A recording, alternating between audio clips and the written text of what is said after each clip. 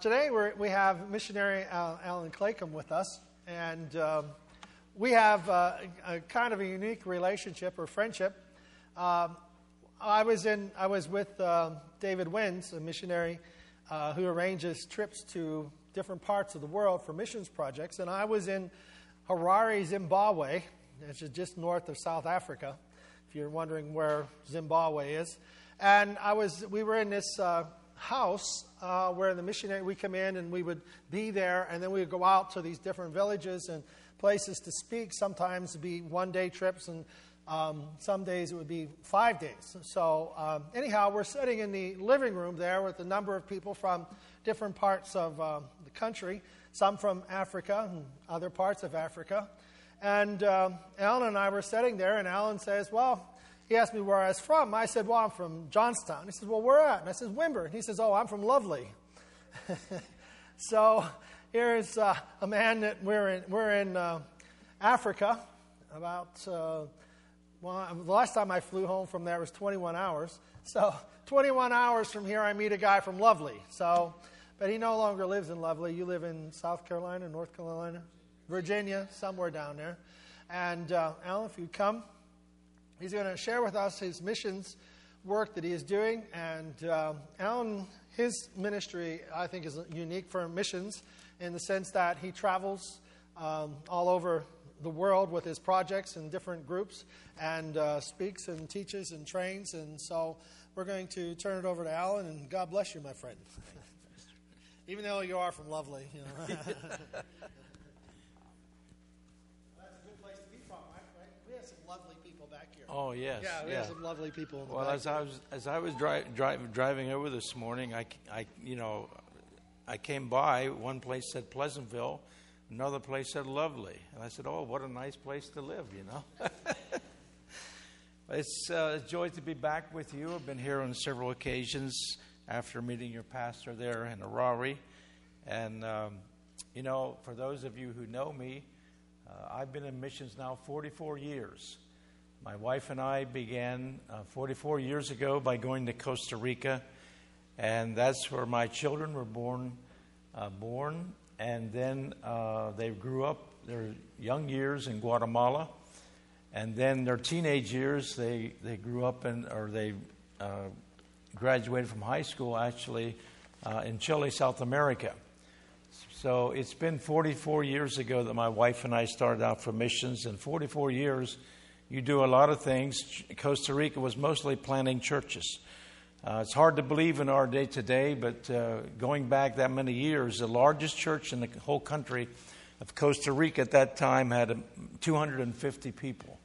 Now you go to Costa Rica and there are churches of thousands and thousands of people. It's amazing what has happened around the world over the years. And I count it a tremendous privilege to be part of a little tiny, maybe a grain of sand of what God is doing around the world. But I just thank the Lord for that.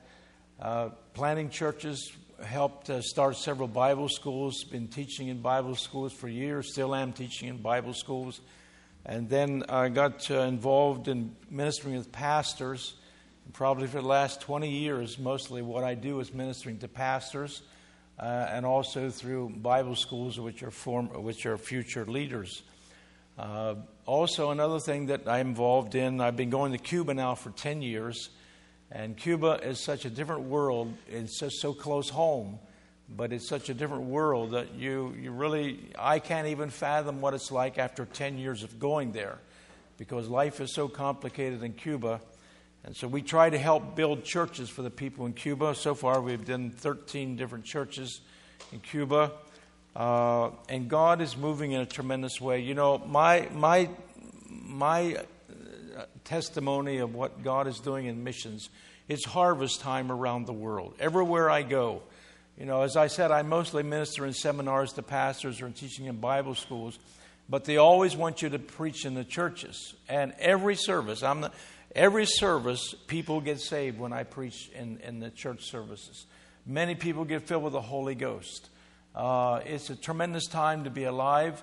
I just got back from Mexico. I told Pastor McGee that I literally felt like I was a prisoner in Mexico because I think you're all aware of all the violence and murders going on in Mexico. And they kept the pastors, seeing that we would only go when we were with someone of them, at least two people. I never went out one time without two people. My son was there with me, two people with us, just to the church, back to where we stayed, back to, wherever we went out to minister, they would go with us. And then, because even the pastors themselves, they do the same thing. Matter of fact, one of the last church I ministered in was a very large church, and the assistant pastor told me in the last, I can't give you the exact amount of time, but when I just seen him there, which was last month, he wasn't driving his own car because he has had two cars stolen from him. And a short time ago, he was out and there was a police roadblock, and the policeman stole his car with a computer in and a good portion of money in the car. Then after a period of time, he got another car, and he was going home from church, took his wife home, the children, got out of the car, walked inside the house, and right behind them was a man with a pistol. And he said, "I want your car." And he knows enough about Mexico that you don't resist in any way. They'll shoot you on the spot like that. And so he said, "Would you please allow me to get the children's things out of the car?" Which they did, and then drove off with his car. So, just in a short time, two cars are stolen. This is a normal thing of what is happening. I was talking to Pastor McGee. I really respect his son, who works in El Salvador. I've been through Salvador now for probably 42 years. I go almost every year. And I was there in January, Guatemala, Salvador, and Honduras. And I'm just appalled at the violence. I lived for 4 years in Guatemala.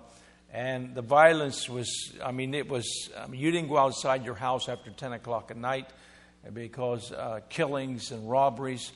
But since that time, it is so much worse. It is so increased, the robbery and the violence, gangs controlling large sections of cities. If you don't pay them, they call it protection, but if you don't pay them protection, your life is gone. You're gone. There's no mercy whatsoever. And so, when I travel to these countries, it's good to know that people are praying. And so I stand before you this morning asking you, pray especially for your pastor's son.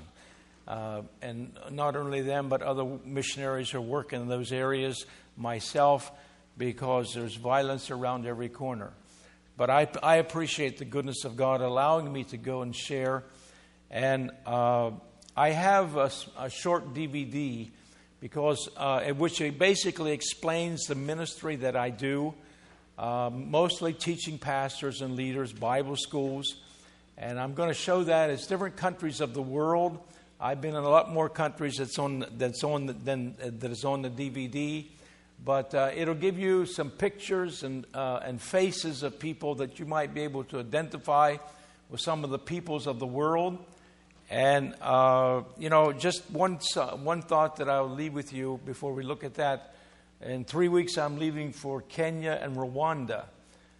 I don't know, probably some of you might know, others might not, but 12 years ago in the country of Rwanda, there was a massacre between the two main tribes of that country, the Hutu and the Tutsi. And they claimed that in 100 days, they slaughtered 1 million people. I mean, it's just incredible. Can you imagine 1 million people being cut to pieces with machetes, shot down in cold blood?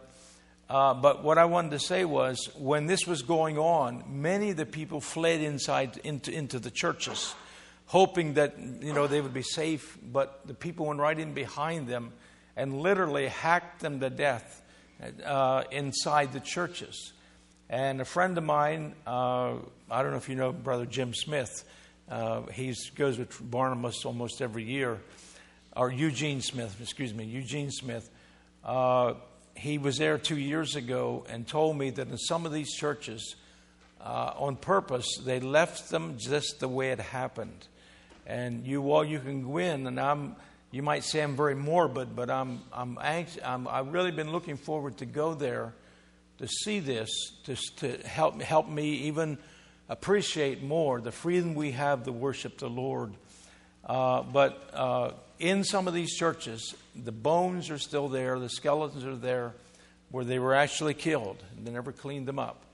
And, it just makes us, it should make us appreciate the goodness of the Lord here in our own country, where things, compared to other places, are going quite well. So I want to put this, we'll show this DVD, and then I'll look into the Word of God with you. So if you could just begin that, please. Truly, the world is in harvest time. And I thank God for the privilege of having a part of it. And I want to share with you this morning some words from the Scriptures, mostly words of Jesus. But sometimes they tell us when you pick up a book and you want to know about the book, you go to the last chapter. And that's what I would like to do to begin what I want to share with you this morning. And if you have your Bibles, I'd like to read 2 verses out of the end of the book of Revelation. First of all, beginning in chapter 5, starting at verse 9, Revelation chapter 5, verse 9. It says, "And they sung a new song, saying, Thou art worthy to take the book and to open the seals thereof, for thou wast slain and hast redeemed us to God by thy blood out of every kindred." And this is especially what I want us to pay attention to in the light of the message. It says, "Has redeemed us to God by thy blood out of every kindred and every tongue and every people and every nation. And thou hast made us unto our God kings and priests, and we shall reign on the earth." Sometimes people ask me why I keep on traveling around the world. This year I'm going to be, it's like all the other years. This year I'm going to be in 8 countries. And next year is already starting to fill up. But some people ask, well, why do you do this? And this is my prayer, among many others. But we're looking at this verse, that around the throne were people from every kindred, tongue, and people, and nation. I've asked the Lord, allow me to have a part, and maybe just having the benefit of somehow the reward of having someone around that throne, maybe from China, from the Amazon jungle, or Africa, USA, wherever it might be. But this is my heart's cry, that as this scene around the throne, it's going to be from every people of the earth, every nation, every tongue, every tribe. And it also says in chapter 7 of Revelation, beginning at verse 9, "After this I beheld, and lo, a great multitude." And look what it says, "which no man could number." Can you imagine that? No man can number. In our country they talk about the debt now up into the trillions. But this is beyond the trillions. This goes where we don't have numbers. And it says there was a great multitude which no man could number, of all nations. Now, look what it says again. "Of all nations and all kindreds and all people and all tongues stood before the throne and before the Lamb, clothed with white robes, palms in their hands. And they cried with a loud voice, saying, Salvation to our God, which sitteth upon the throne, and unto the Lamb." So this is the end of the book, when it'll be all culminated by every tongue, people from all nations of the world, worshiping our Lord Jesus Christ and rejoicing in the joys of glory in heaven. And one of the probably most well-known verses of the Scripture, John 3:16, "For God so loved the world."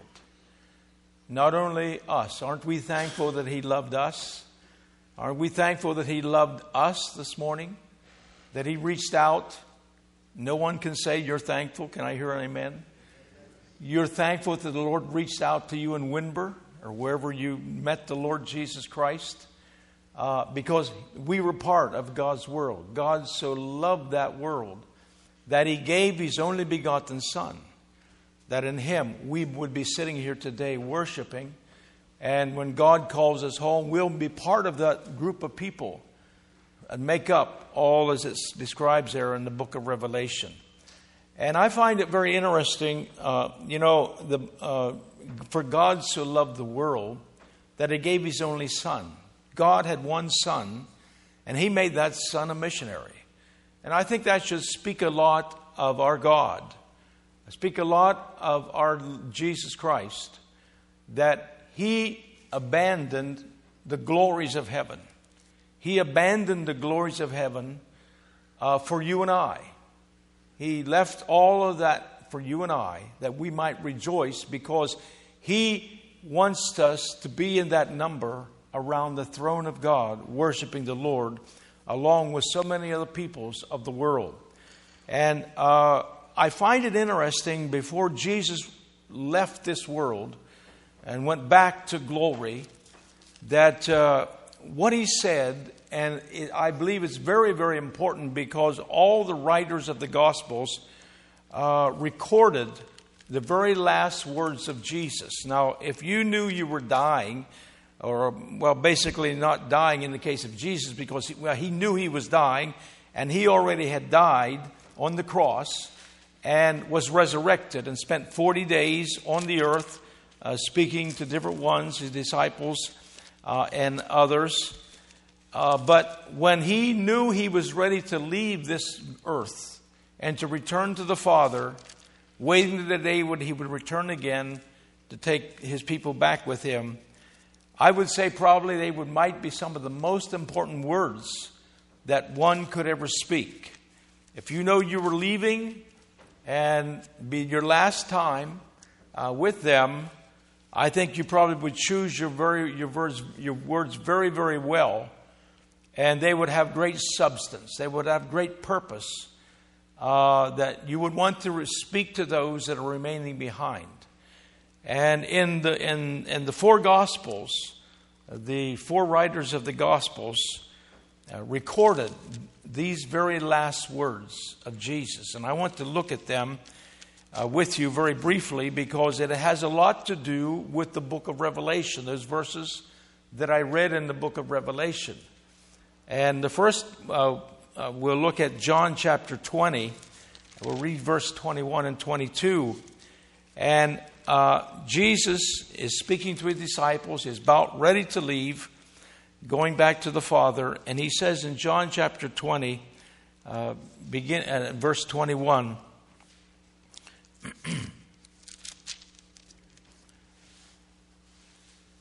Then said Jesus to them again, Peace be unto you. Now this is what He said. As my Father has sent me, even so send I you. Now you could say, well, this was just for the disciples. This is just for the 12 apostles, or the apostles. But actually, this is a word for all of us. As Jesus was leaving, He sent the message to His disciples who had walked with Him for 3.5 years. It's the Father sent me. I left all my glory. I left all the worship in the heaven with the angels. And you can imagine, we really can't imagine the glories of heaven, the splendor, what it might be to be in the very presence of God the Father, and the worship and the angels. But Jesus left all of that, according to the Father's wishes, to send the Lord Jesus. For God so loved the world that He gave. He sent Him. And now Jesus is leaving, and He says to His disciples, and we should not only think of those 11, but we should think of us as well, if we call ourselves a disciple of the Lord Jesus. As the Father has sent me, even so send I you. And this was a very forceful word that Jesus was giving to His disciples. And it says, And when He had said this, He breathed on them and saith unto them, Receive ye the Holy Ghost. Now, this is what they received, what you and I would call salvation. And this particular portion of John, they were what we would call today born again. He breathed upon them, and He said, Receive ye the Holy Ghost. Now, it was not what we're going to read about in the book of Acts and a little bit after this. Because in the book of Acts, they received the baptism of the Holy Ghost. But here, they are being born again, just like you and I have met the Lord Jesus through the process of being born again. And he tells his disciples that they are being sent, just as the Father sent him to this world. Now, if we would look at the Gospel of Mark, Mark records this because, as I said, these words are recorded by in the four Gospels and also in the book of Acts. But in Mark chapter 16, Mark writes what Jesus was saying here about what we're talking about here. Mark chapter 16, beginning at verse 15. And he said unto them, go. Now, I want you to notice this word, go. Jesus says, as the Father sent me, he had to go from heaven. He had to go from eternity to you and I, to Windber, Pennsylvania. He had to go. So he says, go, and look what he says, into all the world. Into all the world, and preach the gospel to every creature. Go to all the world and preach the gospel to every creature. Now, when Matthew records, this is all the same time. So this is all happening at the same time, what Jesus is saying. And Matthew records it in this way. Matthew chapter 28, and beginning at verse 18, Matthew writes it this way. Matthew 28, verse 18. Jesus came and spake unto them, saying, all power is given unto me in heaven and earth. And here again, Matthew brings it out. Go. Go. You see, the gospel begins with go. And if the gospel is going to go to all the world, then there must be people going. There must be. There's no way around it. And so Jesus said, go ye therefore and teach all nations. Now, Mark said, go into all the world and preach. Matthew said, go and teach all nations. And he's breaking it down like you find in the book of Revelation, that the tongues, they mentioned all the tongues, the tribes, the nations of the people. So Mark is breaking it down. We could say, oh, for God so loved the world, go into all the world. But then Mark says, go and teach all nations, which means the tribes of the different tribes of the earth. And there are so many around the world. You go to Ghana, 47 different dialects. I was just talking to the man the other day from Ethiopia, and I forgot the exact number, but I think he said something like 90-some dialects in his country. So you see how many people, and you multiply that around the world, all the different countries around the world, China and all these other places, how many different peoples they have. So Mark breaks this down. Go and teach all nations. And this is a command that Jesus gave to us. Now, if we take this to what Luke said about this, in Luke chapter 24, Luke mentions another thought. It's all put together. It's all in the same context. It's all happening at the same time. Jesus is just about ready to leave, his last words upon earth. And so Luke records what Jesus is saying in Luke 24, beginning at verse 43. And he took it and did eat before them. And he said unto them, these are the words which I spake unto you while I was yet with you, that all things must be fulfilled, which were written in the law of Moses, and the prophets, and in the Psalms concerning me. Then opened he their understanding, and they might understand the Scriptures. Then saith unto him, thus it is written, and thus it behooved Christ to suffer and to rise from the dead the third day, and that repentance and remission of sins should be preached in his name among all nations. You see what Luke is saying here? among all nations, beginning at Jerusalem, or beginning at Windber, beginning at Johnstown, beginning in Cambria County. It should, and he says, should be preached in his name among all nations, beginning at Jerusalem. Then he goes on to say, and ye are witnesses of these things. So, what is a witness? Someone who has seen, has heard, has had experience. If you're saved this morning, you've had an experience, and you're qualified to be a witness. If you're not saved this morning, you need to get saved this morning that you can be a witness. But anyone who is born again, we are witnesses of the power of God to change a sinful life and make it a creature that is ready to meet the Lord Jesus in heaven.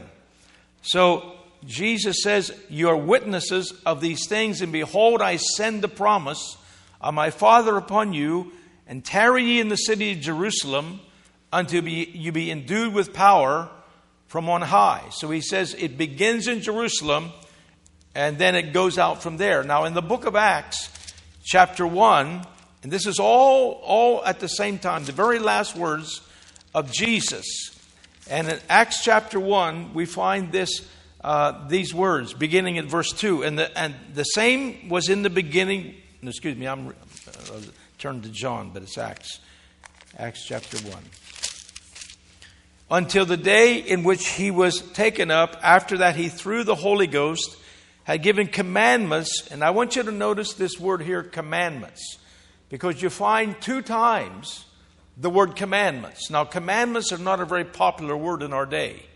No one likes to be commanded. No one likes to receive orders.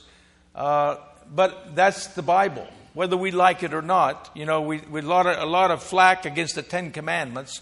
No one wants to come under someone giving a commandment. But here the Lord Jesus is giving a commandment. And perhaps we really do not understand that the Great Commission, because this is a Great Commission, is a commandment of the Lord Jesus. It's not if you feel like it, if you get enough gumption or unction or whatever you get, but it's a commandment to fulfill the Great Commission. And so it says here, in whom he also showed himself, I'll back up to that verse. After that, he through the Holy Ghost had given commandments unto the apostles whom he had chosen, to whom also he showed himself alive after his passion by many infallible proofs, being seen of them 40 days and speaking of the things pertaining to the kingdom of God. So he's now winding up the 40 days. And being assembled together with them, commanded them. Here you find this word again, commanded them. Commanded them they should not depart from Jerusalem, but wait for the promise of the Father, which saith he, ye have heard of me. For John truly baptized with water, but ye shall be baptized with the Holy Ghost not many days hence. So we already seen in John 20 where Jesus had received the Holy Ghost, they were born again. But now he's saying in a few days, I want to send the promise of the Father, and you shall be baptized in the Holy Ghost. Now I don't know where you stand this morning, but if you're born again and not baptized in the Holy Ghost, you shall be baptized in the Holy Ghost. Because that's part of God's plan for our lives, that truly we might be witnesses. Now, this continues on. When they therefore were come together, they asked of him, saying, Lord, will thou at this time restore again the kingdom to Israel? Now, these disciples were just like many of us. They were so bogged down in natural things. They were so bogged down in everyday life that they really weren't hearing what Jesus was saying. Even though Jesus taught them for 3.5 years that his kingdom was not of this world, and that his kingdom was another kingdom, they never could get it really inside their hearts, into even their minds. Because right now, Jesus is crucified, he's been resurrected, he's almost ready to leave. And these disciples are worried about a kingdom because, you see, they were under the Roman Empire, great persecution by the Roman Empire. and they were being treated in a very terrible way, and they wanted freedom. They wanted Jesus to come, set up his kingdom. That's why the disciples, when they walked with him, wanted to sit one on the right hand, one on the left hand, because they wanted to have a position of authority, and they would rule over the Romans because they would want to be under Christ's kingdom. But this is what they still have in their hearts, in their minds after all this time. And I think it takes a lot for us to empty ourselves, or God himself, to empty ourselves of me, myself, and I. To empty ourselves and everything that involves about our own kingdom here in this world. And when they said that to Jesus, Jesus said in verse 7, he said unto them, it is not for you, he rebukes them, it is not for you to know the times or the seasons which the Father hath put in his own power. But you shall receive power after that the Holy Ghost has come upon you, and you shall be witnesses. Now, you see, this is the very same thing that we've been saying all this time. You shall be witnesses unto me, and he mentions 4 places, both in Jerusalem and all of Judea and in Samaria and unto the uttermost parts of the earth. And when he had spoken these things, while they behold, he was taken up, and a cloud received him out of their sight. And while they looked steadfastly toward heaven as he went up, behold, 2 men stood by them in white apparel, which also said, Ye men of Galilee, why stand ye gazing up into heaven? This same Jesus, which is taken up from you into heaven, shall so come in like manner as ye have seen him go into heaven.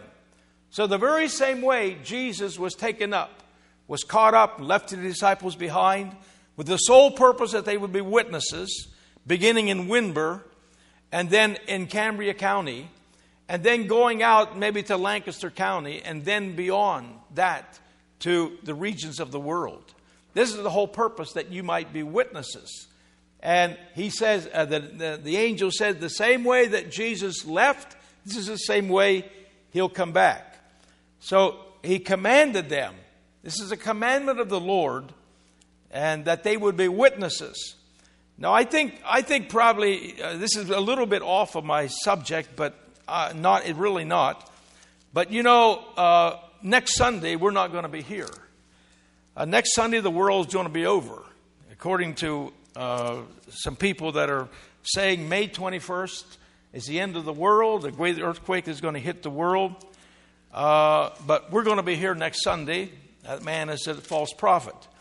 But in the light of what I'm saying is this. If you go to Matthew chapter 24, verse 14, Jesus said that he would not return until all the world has had time to receive the gospel, and the witnesses have went out into all the world to preach the gospel. In Matthew chapter 24, verse 14, the scripture says, the end of that passage where he's talking about the end times, verse 14, and this gospel of the kingdom shall be preached in all the world for a witness. There we come back to that word witness.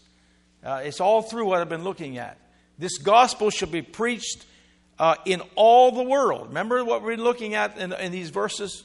You see, the heart of God, the heart of Jesus, is all of the world. And he wants that to be placed within our hearts. He wants that to be within us. That we would be world Christians. Not worldly Christians, but world Christians.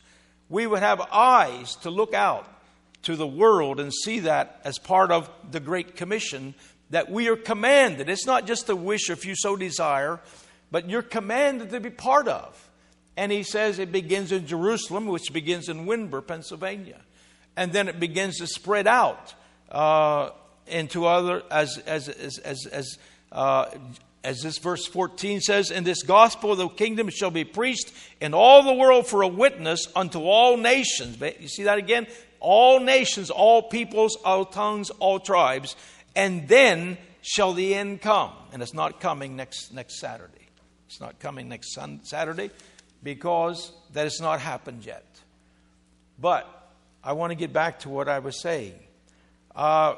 Recently, matter of fact, I taught in 4 different Bible schools in Central America in January. And I was teaching the life of Christ. And to me, a lot of things were made really afresh and anew, and opened my eyes to some things about the Lord Jesus as I was teaching the life of Christ. And, Jesus said right here in the book of Acts, he says, you should be witnesses in Jerusalem, in Judea, in Samaria, and unto the othermost parts of the world. Now, Jesus was not like probably a lot of us, that we don't practice what we preach. But Jesus practiced everything he preached. And when he said you should be witnesses in Jerusalem, in Judea, and Samaria, and into the uttermost parts of the world, he did that. He actually lived that. Now, when we consider the world, we must understand the world in Jesus' day. But it's obviously Jesus preached in Jerusalem. He ministered in Jerusalem. And in Judea, which was the surrounding parts around Jerusalem, the southern part of Israel.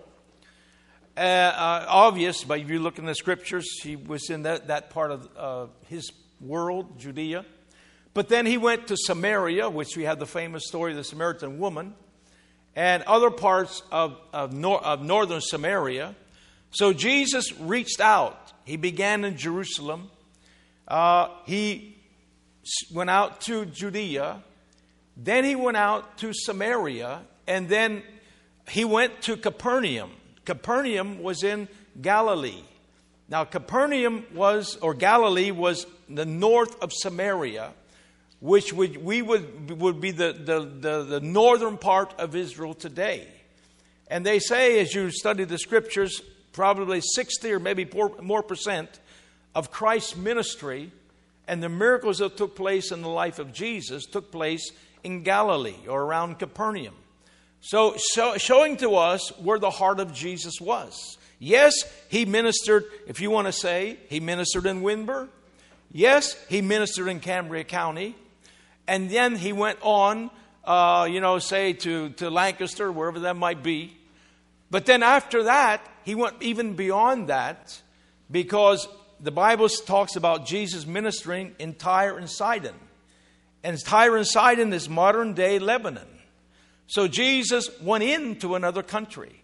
He left the borders of Israel and went north into modern Lebanon.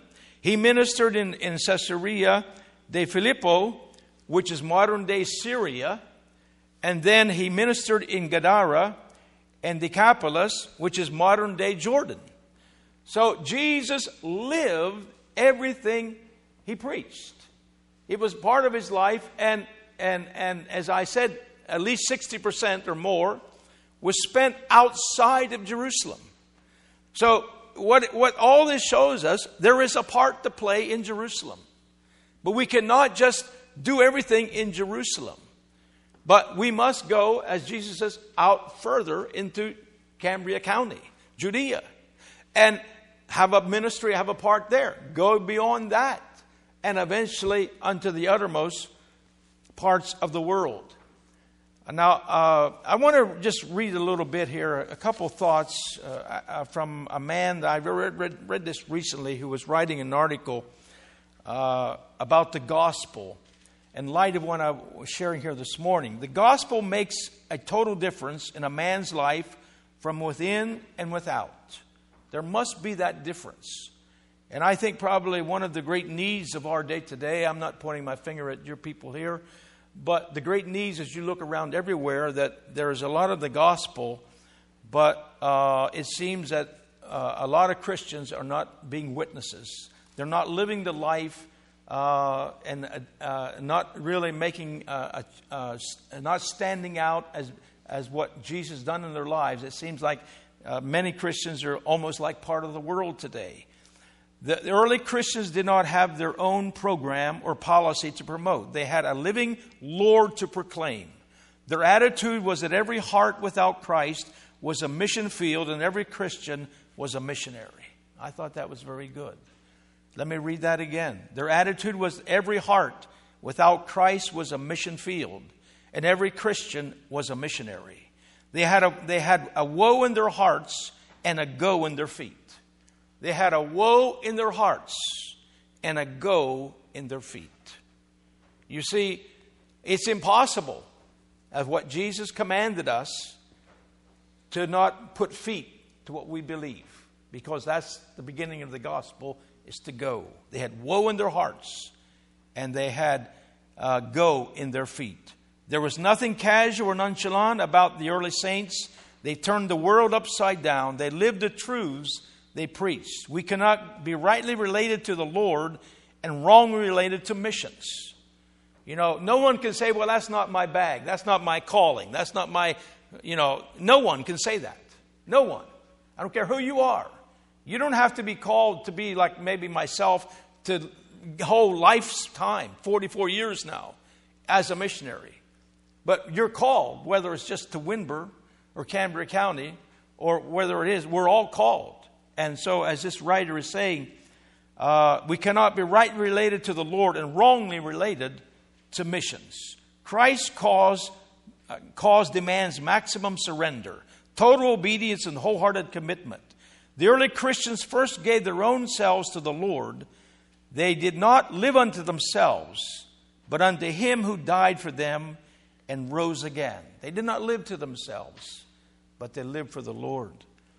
God can do His best in us and through us as we yield ourselves completely to Him. The sight of sinking souls must move us to action and concern. We are not our own. We must put ourselves and our substance at God's disposal. We must be loyal to Christ and conscientious in the discharge of our duty to the lost.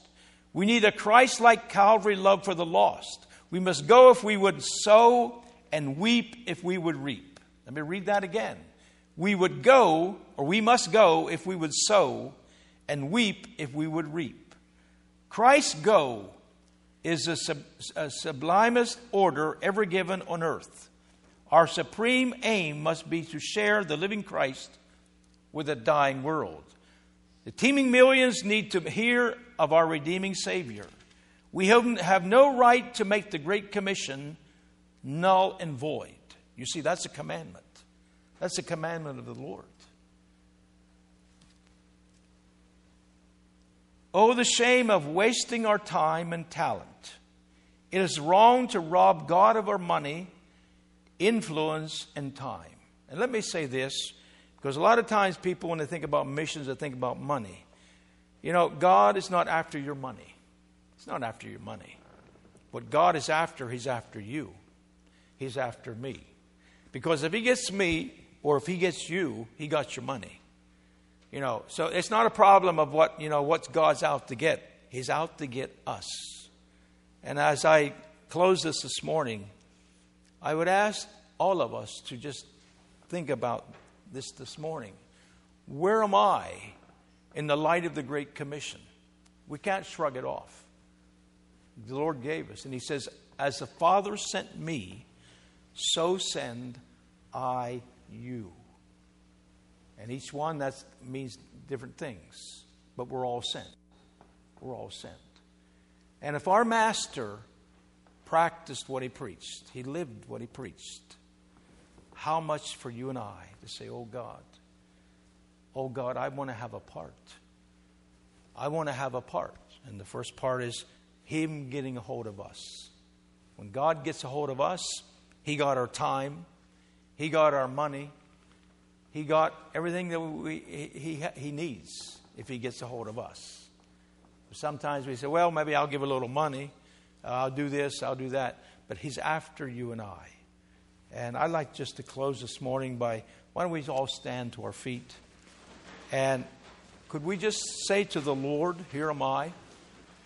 Here am I, Lord Jesus. Here am I. You know, I don't know what God has in store for you, but I am convinced, because of all years I've been in missions, in every church there are many people called into missions. They're good Christians, but do not obey the Lord. And I don't know where you are this morning, but I would challenge you to take these words that I've been reading this morning. When we're standing around the throne, my heart cries out. I say, oh God, when I'm standing around the throne, I want to look and join hands with an African. Join hands with a Chinese. Join hands with an Indian. You know, my son and I in October were in northern India. 99.9 non-Christian. 99.9 non-Christian. Terrible persecution. You see, I want to have the joy of joining hands with an Indian. Joining hands with someone from the Caribbean or wherever it might be. What a thrill, what a blessing. When that great worship in heaven, every tongue, every tribe, every nation. You want to have a part? You want to have a part? You know, let's not be like the disciples who wanted to have their own kingdom. They wanted their own life and enjoy it. Jesus says, don't even think about that. What you need to do is get filled with the Holy Ghost and you'll be a witness. Be a witness. If you'd like to, you don't have to, but if you'd like to just raise your hands. Say, oh God, here am I. Here am I. Father, we present ourselves to you this morning. We present ourselves to you this morning. God, here am I. Here am I, Lord Jesus. Let the witness, my life be a witness beginning in Windber. And to reach out. Get me, Lord. Get me, Lord. Get a hold of me. Lord Jesus, you're not after my money. You're not after my sacrifices. You just want to get a hold of me. And so I give myself to you this morning. I'll go where you want me to go. I'll give what you want me to give. I'll do what you want me to do, Lord. But God, help me to understand that my life's not my own. When Jesus gave it all, who am I to say it's my own life? No, God, my life is yours. Lord, we praise and worship you today in the name of the Lord Jesus. Thank you, Heavenly Father. Amen.